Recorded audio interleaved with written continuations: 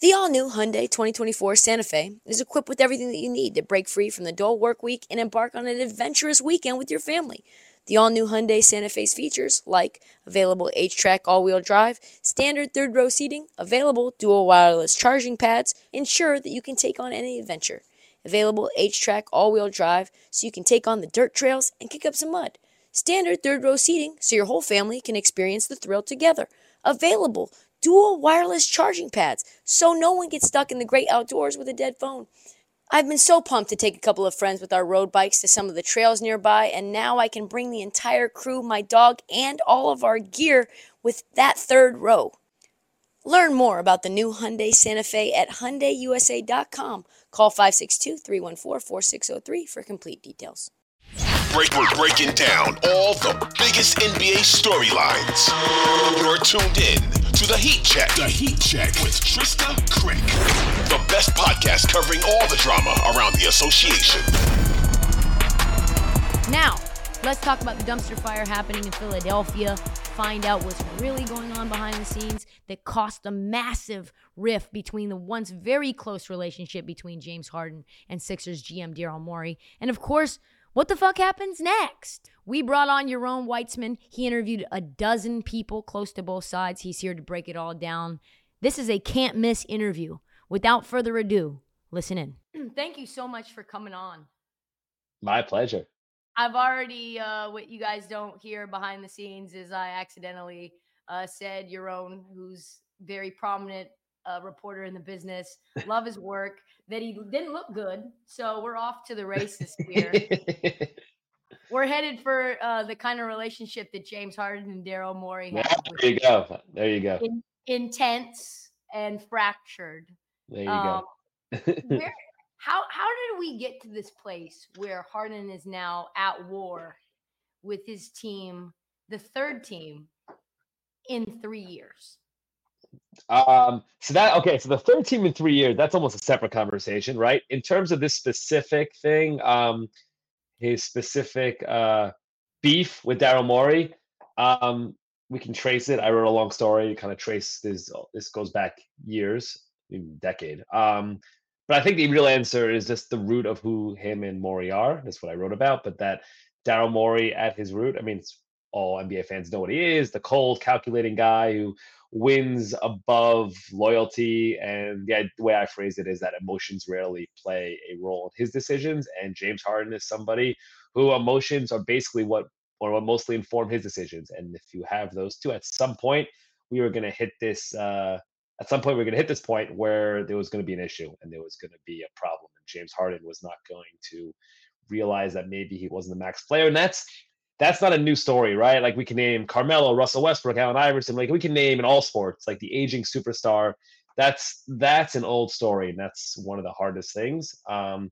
And some teams will deal with that maybe and value the loyalty. Daryl Morey at some point was going to tell James Harden no, and James Harden at some point was going to be very angry that Daryl Morey said no, and it was going to end up in this place. Do you think because you talked about how important loyalty is to James Harden, and that's also something very important to me. And I don't necessarily think in business relationships I'm going to get loyalty. But this crossed the line from a business relationship to a friendship as well, where Daryl Morey had James Harden's painting in his house. So if I value loyalty above everything else, the people around me, I want to value loyalty too. And I kind of suss out whether that's something that's important to them. Do you think that James Harden thought he was going to be different as it related to Daryl? Or did he maybe think that this was coming down the pike? No, that's a great question. I think we know the answer, that he thought it was possibly coming down just based on his flirting with Houston. And I think I think it's a little more complicated than it's been made out to be, but he was definitely interested and trying to work behind the scenes, see if Houston would be interested in him, right? So you don't do that if you think that you're about to get a max contract and that's locked in, right? You do that to try to exact some leverage or an act of leverage over the guy you're dealing with. So I think they were both pretty on the up and up. And James Harden, I mean, I think it's kind of classic, right? He values loyalty in other people. I wouldn't say he's the most loyal person himself, right? And so he saw plenty of there are plenty of examples in Houston of guys who were major pieces in different cores of teams. So Louis Scola, Chuck Hayes, different people. Chris Paul was one who was banished because of James Harden, right? Different people who were part of the group there and got dumped by the Rockets for different reasons. A lot of the times, the reasons were because James Harden was annoyed at them for some reason.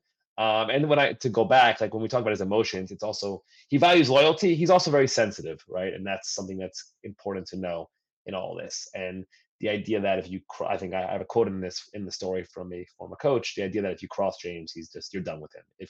And that cross could be you're done to him, or in his that cross can be the smallest of things, right? Like it was the idea that we saw Chris Paul wanted to nudge the offense a little away, a little more towards a more egalitarian system as opposed to James Harden being ball dominant. No good, right? Russell Westbrook, let's go get me Russell Westbrook. That doesn't go well. Okay, I want to get rid of Russell Westbrook and I want out of here. So it's not like he's he's a beacon of loyalty himself, which is sort of the ironic part. But I do think he probably saw something like this coming down the pike in terms of the idea that Daryl might try to break up with me, and therefore I'm going to see if I break up with him first. And the problem for him was that the market just wasn't there, and I think the mistake was him and his team didn't properly adjust to those circumstances. Yeah, Houston was kind of in the mix all last year, which was kind of bonkers to me when you have a young backcourt, right? Young core that you want to give the ball to. Jalen Green went on that podcast P interview and was like, "Yeah, having Harden here would really stunt my development." Yeah. And then they bring in Ime Udoka. Now there's some not controversy, but almost it's hard to decipher how much Ime Udoka played in the role of James Harden not being able to come back to Houston. I saw that you retweeted something from one of your other contemporaries where Ime is trying to set the record straight. What have you heard from people around that situation in terms of like how that dynamic went down? So, I mean, what I'd heard for a while is that Ime, I don't want to. I'm going to say didn't like James Harden. I'm saying like on purpose and quotes. I don't think that means personally, right? I don't think that means he has an issue with him. I just think that means maybe as a player. While he was in Brooklyn, I should say, right? That something about, and I don't have the specifics of this. Is why I forget how I phrased it in the story. Maybe he wasn't a fan of his style or whatever. But something about their time in Brooklyn made Ime Udoka think that this was not going to be James Harden would not be a good fit for him for this team that he was inheriting in Houston. And then in the story that went up today, and Zach Lowe has a big story on ESPN about Jalen Green, and you can have the quote there. But Ime Udoka basically says, "Yeah, I thought Fred VanVleet would be a better fit for us than James Harden." He pushes back on the idea that I don't like James Harden. He ever said that, which fine. He's also publicly not going to say that. And I don't think he necessarily has a personal issue, but I just think it was very clear that when Ime Udoka got there, Houston's appetite for a Harden reunion was really diminished. Yeah, and what was interesting too from your article was that both sides have just this very disparate view of the relationship that was going to continue moving forward in the offseason. You say James Harden doesn't feel wanted, and the Sixers really want James Harden. Can you just expand on why those both, are so different in terms of their opinions? Yeah, this is kind of the root of it. Like it's like this. So where does James Harden's problem? James Harden's problem is he says that no, of course. Let me back up. There's an idea being that would James Harden have been okay with anything but a max, right? And for that we have to go back to last year. He takes the pay cut to re-sign with the Sixers, so they get PJ Tucker and Daniel House, but really mostly PJ Tucker. Everyone assumes there's a wink that okay, Harden's going to take a pay cut. Clearly, they have a wink that he's going to sign a max next year. The league even investigates that. Doesn't find anything. The Sixers have denied that, of course. I wrote this like if there was an agreement, it wouldn't be like a text message where Daryl Morey is saying, "Okay, you do the pay cut. Now I promise you a max contract next year," right? Like that's not how these things go. I don't know what happened. I'm gonna guess what happened is, yeah, we'll take care of you, right? And what everyone takes that like that's a very vague sentence phrasing, and everyone takes that whatever to mean whatever they think it's gonna mean. James Harden plays this year. Most of the year, he probably thinks he's in good shape. He's playing really well. Houston's there, so if Houston's there also as a team of interest or a team who's interested in him, the market's gonna be better. He's thinking, okay, I'll be good with contract. He has another poor playoff or poor game 6 or 7, I should say. He had a couple good games in there. Houston is no longer on the market. If there's anybody who would know that Houston is off the market, it would be Daryl Morey, who's obviously really plugged into what's going on there, even though he's not there anymore. But teams can find these things out. And Philly now is saying that the reason we're not negotiating with James Harden earlier, letting him know that he's wanted, is because, hey, remember last year we were docked a couple draft picks for negotiating with PJ Tucker and Daniel House early and those guys, and therefore this year we're going to be real sticklers for the NBA's rules, right? For the NBA's tampering rules and free agency timeline. They've insisted on that in private also. And I'm saying that because they insist on him private too. I'm dubious of that, right? I find that that's hard to believe. I think if there was another team that was interested in Harden that they knew of, they would have adjusted accordingly. And I think that's where sort of the breakdown really comes from, is that Harden wants to be told in those moments, just you like me. I know I will actually take less than a max, but just show me that you want me. Philly is saying, no, you know what? We were promising we wanted you. We were going to be there the moment free agency opened. We would have been at your doorstep.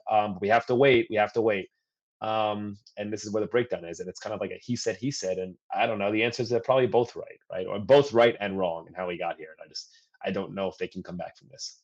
And James Harden's probably like, well, I've seen the way Daryl Morey's rocked for the last 10 years. For sure.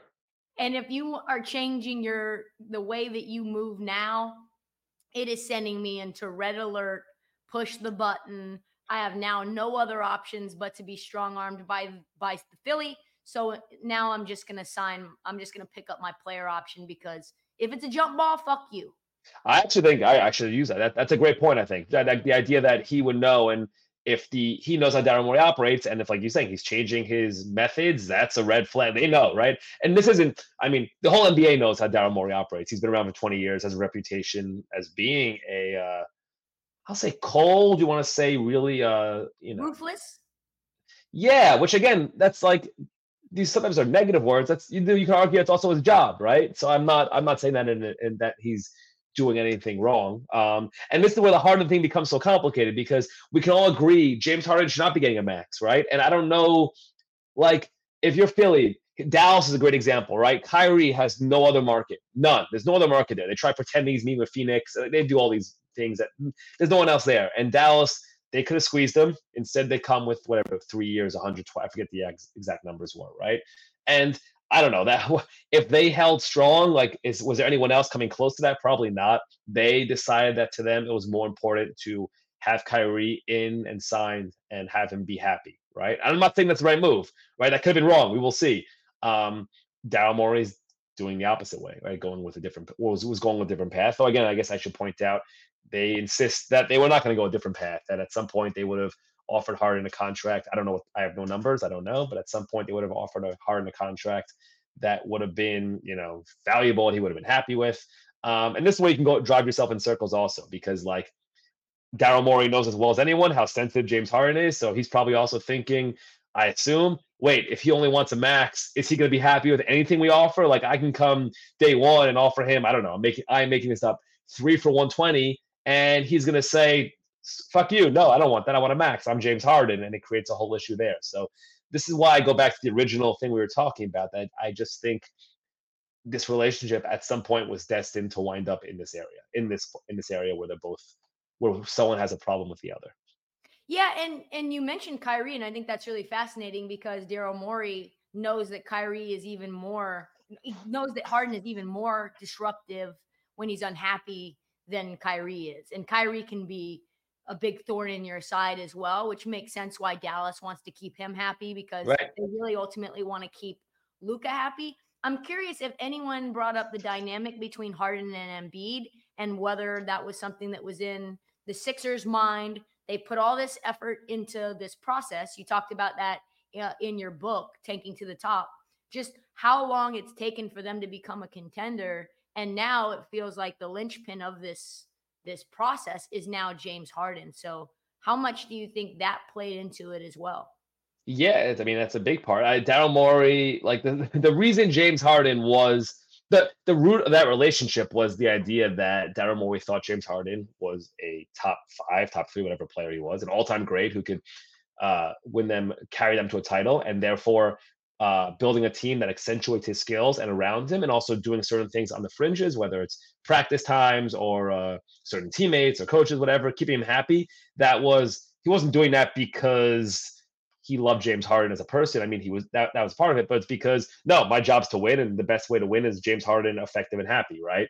The same thing's going to be the case now with Joel Embiid. Like that relationship is now going to be the new foundational relationship, and Daryl Morey knows that, right? And he knows I think he said this before in the record, but managing up, whether it's towards ownership or towards your superstar, that's an essential part of being a GM. So managing Joel Embiid and making sure he's satisfied and feeling comfortable and happy in his current situation, like I think Daryl Morey would probably say that's at the top of his priority list. Like that is his job. And because it goes, in his view, and he's probably right, that goes hand in hand with, that's the same thing as trying to win a title. Like those two things are the same. That's the same thing. That's the same goal. So to bring it full circle, like to answer your question, yeah, he's having conversations with him. I don't know what those are. Embiid's somebody who likes to Monday morning quarterback basketball decisions. We saw the Jimmy Butler, right? He's talked a lot about how he always wanted Jimmy Butler and he didn't want him to leave, and he always wished he brought him back. He never made that clear. I mean, I know that he never made that clear to anybody at the time. Like if he had made clear that he wanted Jimmy Butler to still be there, I don't know if he probably would have still been there, or it would have been a bigger discussion. He never made that clear. Only after the fact did he say that, I think Jimmy Butler should have stayed. And he's done this with other decisions too, he'll kind of poke afterward. So then I think the Sixers perspective on this would be like, okay, if he's going to Monday morning quarterback us, we might as well do what we think is best for our basketball team. Because if it doesn't work out, it's not like he's going to say, oh, you know what, I was on board with that and I was also wrong. So in terms of like, Embiid knows they need Harden, or he knows they need another star. I guess at this point, what's he going to do? He's not going to ask out for a trade now. The end of this year, a season in basketball is a long, long time. But right now, they're just managing it.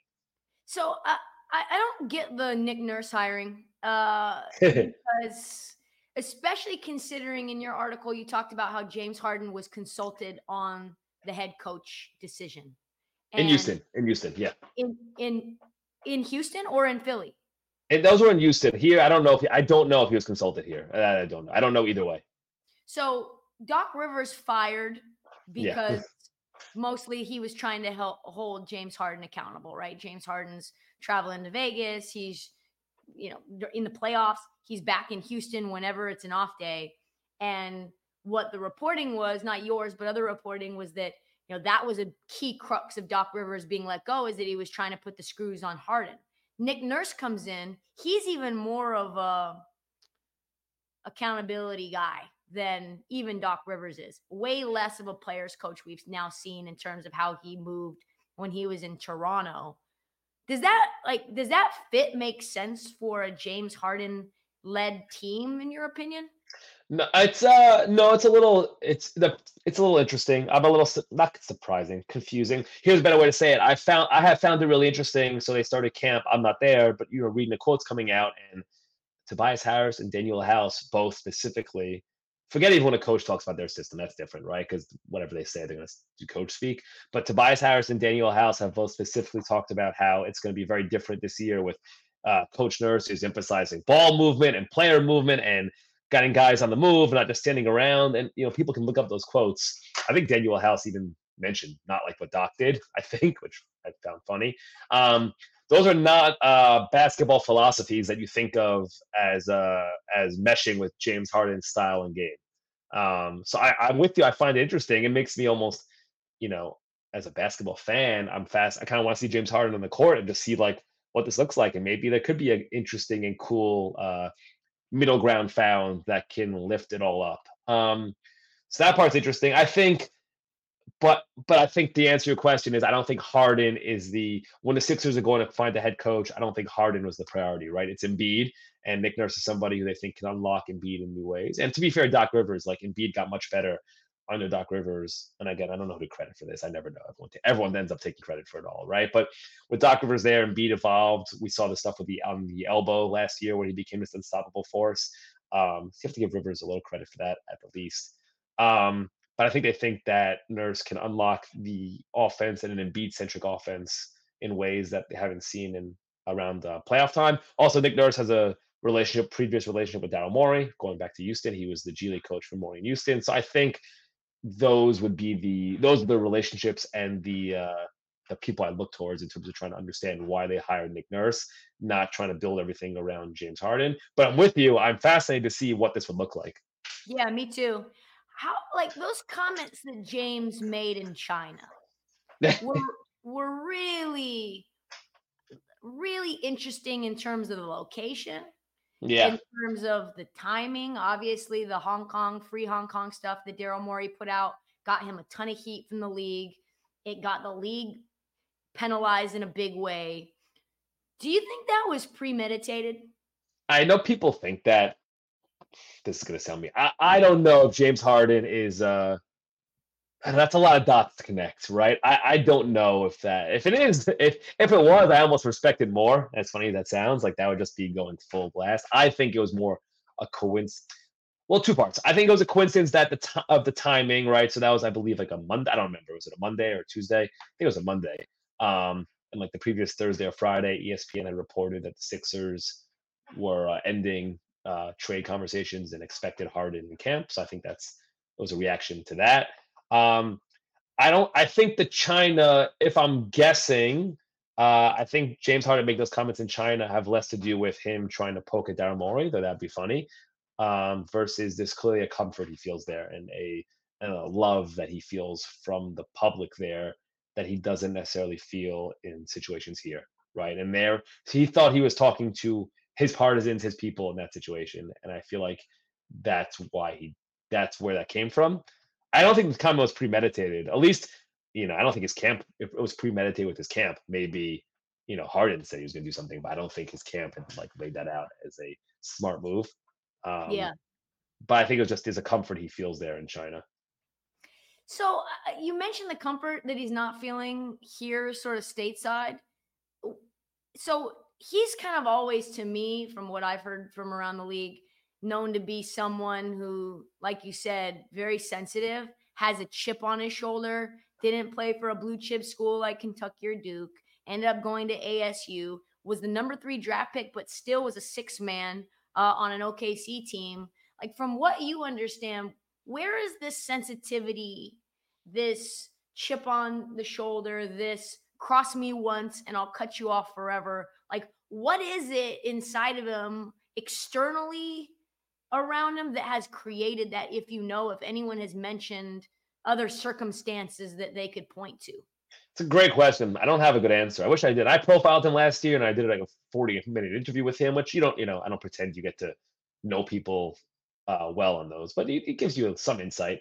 And the biggest thing my biggest takeaway from that doesn't fully answer your question, but it's related, is like he was his go-to move is I don't care what people think or I don't pay attention to what people say, like when they say XYZ and then quote exactly what they say, right? It was like he did that repeatedly. And I think I even said that to him at some point. I wish I had it remembered. I said nicely, you say this, but clearly you do care. And he got to it. And the answer we ended up getting to that I found interesting is there's a legacy play with him for sure that he's aware of, right? And that goes back to the title chasing. I should say title chasing. He knows he needs a title, right? He wants to be remembered as an all-time great. If I'm guessing, I don't know in terms of like psychology or child. I'm sure there's deeper, more interesting answers that I wouldn't be able to touch on or wouldn't have insight into. I do think there's a tension between him correctly realizing that he's somebody who changed the game of basketball, right? He said this to me, like, I changed the game of basketball, and he's completely right about that. All-time great, he changed the game, and he deserves a ton of credit for that. And not change the game in an annoying way, like he's an all-time great offensive player. But there are these caveats to his career. If you look at his legacy, his resume, where so a lot of playoff failures, no championship, and it's going to be like he's almost at the point, with stars, they hit a point where if you're so good in one category, then we accentuate your negatives, where like if he wasn't quite that good, we would kind of ignore the negatives, if that makes sense. Yeah. So he's at the point where he's so good that we have to then emphasize the problems or the deficiencies, and that almost overshadows that conversation overshadows the greatness. And I think that's something that he's sensitive to, and I get that. But I don't think he's helping himself in terms of how he's going about trying to address that.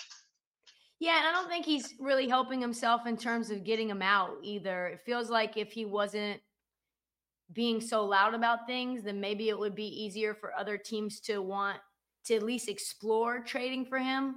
But he's kind of a headache and a declining asset. And it seems like the Clippers are the only ones with interest. And Daryl Morey, like he did with Ben Simmons, is going to want a haul. They're going to want at least a young player that they can build around or some pieces to turn into another marquee player. But what you're reporting is that James Harden is, you would not be, somebody said to you, close to you, or a source close to Harden, excuse me, wouldn't be surprised if he returns and is destructive. Yeah. What is, did they expand on what destructive could? Well, we've seen it with him anyway, right? Now he was good citizen yesterday. We've seen it in the lazy passes. We've seen it. I don't know if he'll do what was it, Ben Simmons? Did he have a phone in his pocket? I'm trying to remember. Did we ever figure out if it was a phone or if it wasn't a phone? I do want to go back on a couple of things. So a few things. What you mentioned, Daryl Morey. This, I think, is two parts. The things you said, right? You mentioned Daryl Morey wants a haul and is going to hold out. It's more than that. It's that he's backed into a corner, right? Like if he screws this up, if the Harden thing gets screwed up, and let's say he just gave it and traded Harden for, I don't know, Norman Powell and some Clippers junk, right? And like they lose in the first round, they get swept by the Celtics or losing 5. Daryl Morey, his job's on the line, and Joel Embiid might ask out, and then you're in charge of that. So it's not even like Ben Simmons. You can argue that was more of a I don't know, ego play, right? No, I'm gonna hold out. I'm gonna show you guys so I can do this. Like he has no choice here. He cannot mess this up. He cannot take 50 cents on the dollar. Otherwise, Embiid's probably gonna be gone, right? And that's a huge issue, and that's why I agree with you that Harden's not handling this properly, right? And I think his camp thinks there's teams who are interested in him. I have done this publicly. It doesn't seem like that. I haven't heard of anyone. And we saw the Damian Lillard, like guys asking out. The way to do it is you can ask out. You gotta let the GM, the team create a market. Like you can tell your team quietly who your preference is, but if you do that, you just make it harder for them to trade you. The best example, everyone always talks about Anthony Davis going to the Lakers, but if you remember, like we all knew he wanted to go to the Lakers. He didn't say that publicly. Like there was some, oh wait, maybe the Celtics or maybe the Knicks. Like there was enough out there that New Orleans could, work the market, work the phones a little bit, or create some sort of leverage and get a deal that worked for them. And in the end, you get a win-win. Like James Harden has taken that opportunity away from the Sixers, and that's a problem. Well, what's interesting about what you said is, remember, Rich Paul did say out in the open, Anthony Davis is only going to re-sign with LA. But the thing that's different about the Clippers versus the Lakers in this circumstance is Kawhi and PG don't have nearly the amount of power that LeBron James has within that organization, or at least that LeBron James had back then in terms of, I want this guy. And even if Paul George and Kawhi did have that power, they're not asking for James Harden. James Harden's not at the caliber of player as Anthony Davis was, or at least has the upside of Anthony Davis. Right. You could say no. You could say no on that if you're the Clippers. Now, I think they actually are interested in him. I just think they know that, like, what's our rush? There's no one else here. Like, why are we going to give everything up? What's the point here? So we can just wait it out. And we could probably just wait until he's a free agent if he plays nice. We can get him at 20 cents on the dollar like we did Russell Westbrook, which is very fascinating that Harden and Russell Westbrook could potentially be teammates. Yeah, that would be hilarious. And I'm sure they'll say that, no, we never had issues. We were always friends. The media overblew it, blah, blah, blah, blah, blah. Both dudes, though, are very stubborn, right? Daryl Morey and Harden. For sure. Which is probably what makes them great at what they, they're both great in their respective fields and have, become 1%ers in their areas. Who do you think breaks first?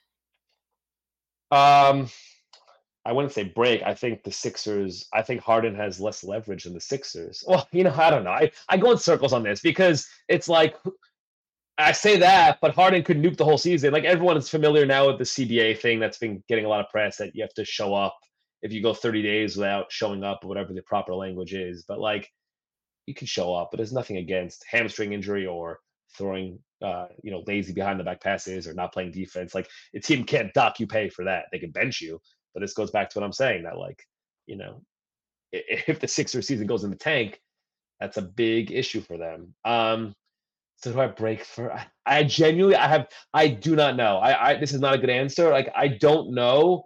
I don't see how this ends. I don't know how this ends. I have trouble seeing it. To me, the answer is that the season starts and stuff happens around the league, and maybe another team decides, hey, you know what, we'll take a shot on him, and that changes the market. That's kind of my answer on this. That, like, I don't know. Let's say Miami gets off to a bad start. I'm making up a team, right? Or Jimmy Butler gets hurt or whatever. Okay, so maybe we'll take a shot on James Harden. That would be a funny marriage, James Harden with Pat Riley, Heat culture in South Beach. But I don't know. Maybe like that to me is the answer. That just once the season starts and stuff happens, and some teams have disappointing outcomes or events or results, that then creates a bit of a market, and that allows this thing to kind of get kickstarted and rolling. Do you think there's any possibility of reconciliation?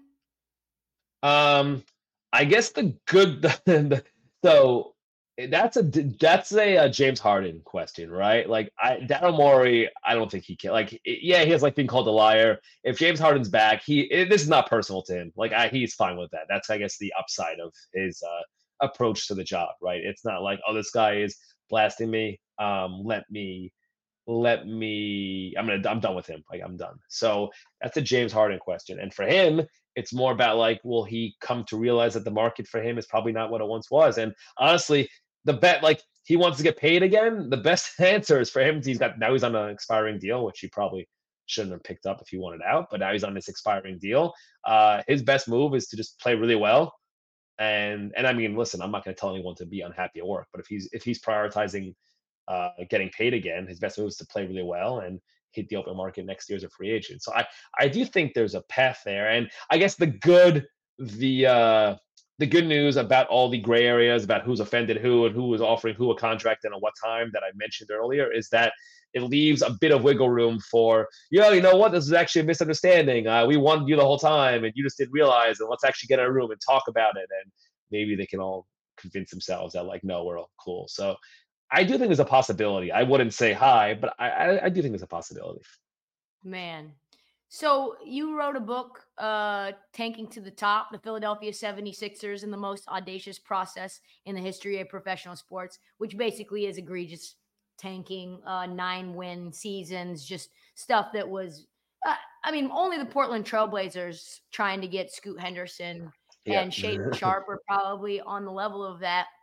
So if Philadelphia does not actually ever get a championship as a result of how badly they were on purpose, is this in your opinion, like, just to wrap it up, the greatest NBA failure or at least the biggest failure in their franchise's history? In the Sixers, yeah. Like, so failures, there's a list. They're up there. It's a different kind of list, right? So you can think of there's like the Dwight Steve Nash Lakers, which was a fun one. The Nets twice, right? The Kevin Garnett, Darren Williams Nets, and then I think the Kyrie Kevin Durant one. That might take the cake in terms of just biggest what if. This, though, I do think it's one of a kind. And I'm not a Philly guy. I live in New York. Like, it's not like people. I'm not a Sixers fan. I just attracted to this story because it's just so ridiculous. Like, it's not just that they haven't made it past the second round. Like, the process started with trading Drew Holiday after a second round, after losing the second round, and 10, 11, whatever years now, 11 years later, they still haven't advanced past the second round. Like, that's wild, right? And it's not like they got Joel Embiid, so they have the MVP. So it's not like they haven't had the ability to be there. Just they've been derailed by all sorts of nonsense, and it's all the nonsensical scandals that make this a unique story, right? The Brian Colangelo Burnergate and 2 number 1 picks who forget how to shoot. Like, that's unheard of, right? And Fulton Simmons. You can go down the list. As Sam Hinkie being ousted, and it's just Daryl Morey then coming back, like Sam Hinkie's mentor coming back. It's just I don't know. It's like it's straight off a TV show, right? It's like it's too ridiculous to be true. So that's what I think separates it. It's not just the on-court failures. It's the scandals or issues that have led to those on-court failures is what makes this different. Well, I'm going to be fascinated to see how this ends. Awesome stuff. Probably the most comprehensive breakdown into Daryl Morey and Harden's relationship and why it was, really beneficial for a very long time, but always doomed to fail. Definitely check that out at foxsports.com. Do you have anything else, Yaron, that you want to plug? Yeah, check me on Twitter at Yaron Weitzman. X, sorry, right? The linkless X these days. YARONWEITZMAN. Thank you so much for joining us. Let's do it again sometime. My pleasure. Thank you for having me. That's all the time that we have for this episode of The Heat Check.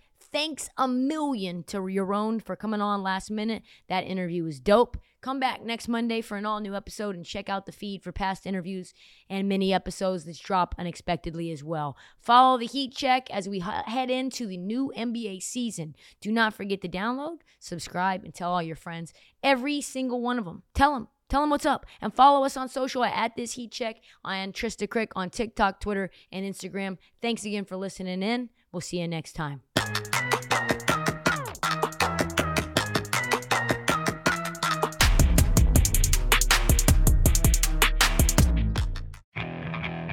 Okay, picture this. It's Friday afternoon when a thought hits you. I can waste another weekend doing the same old whatever, or I can conquer it.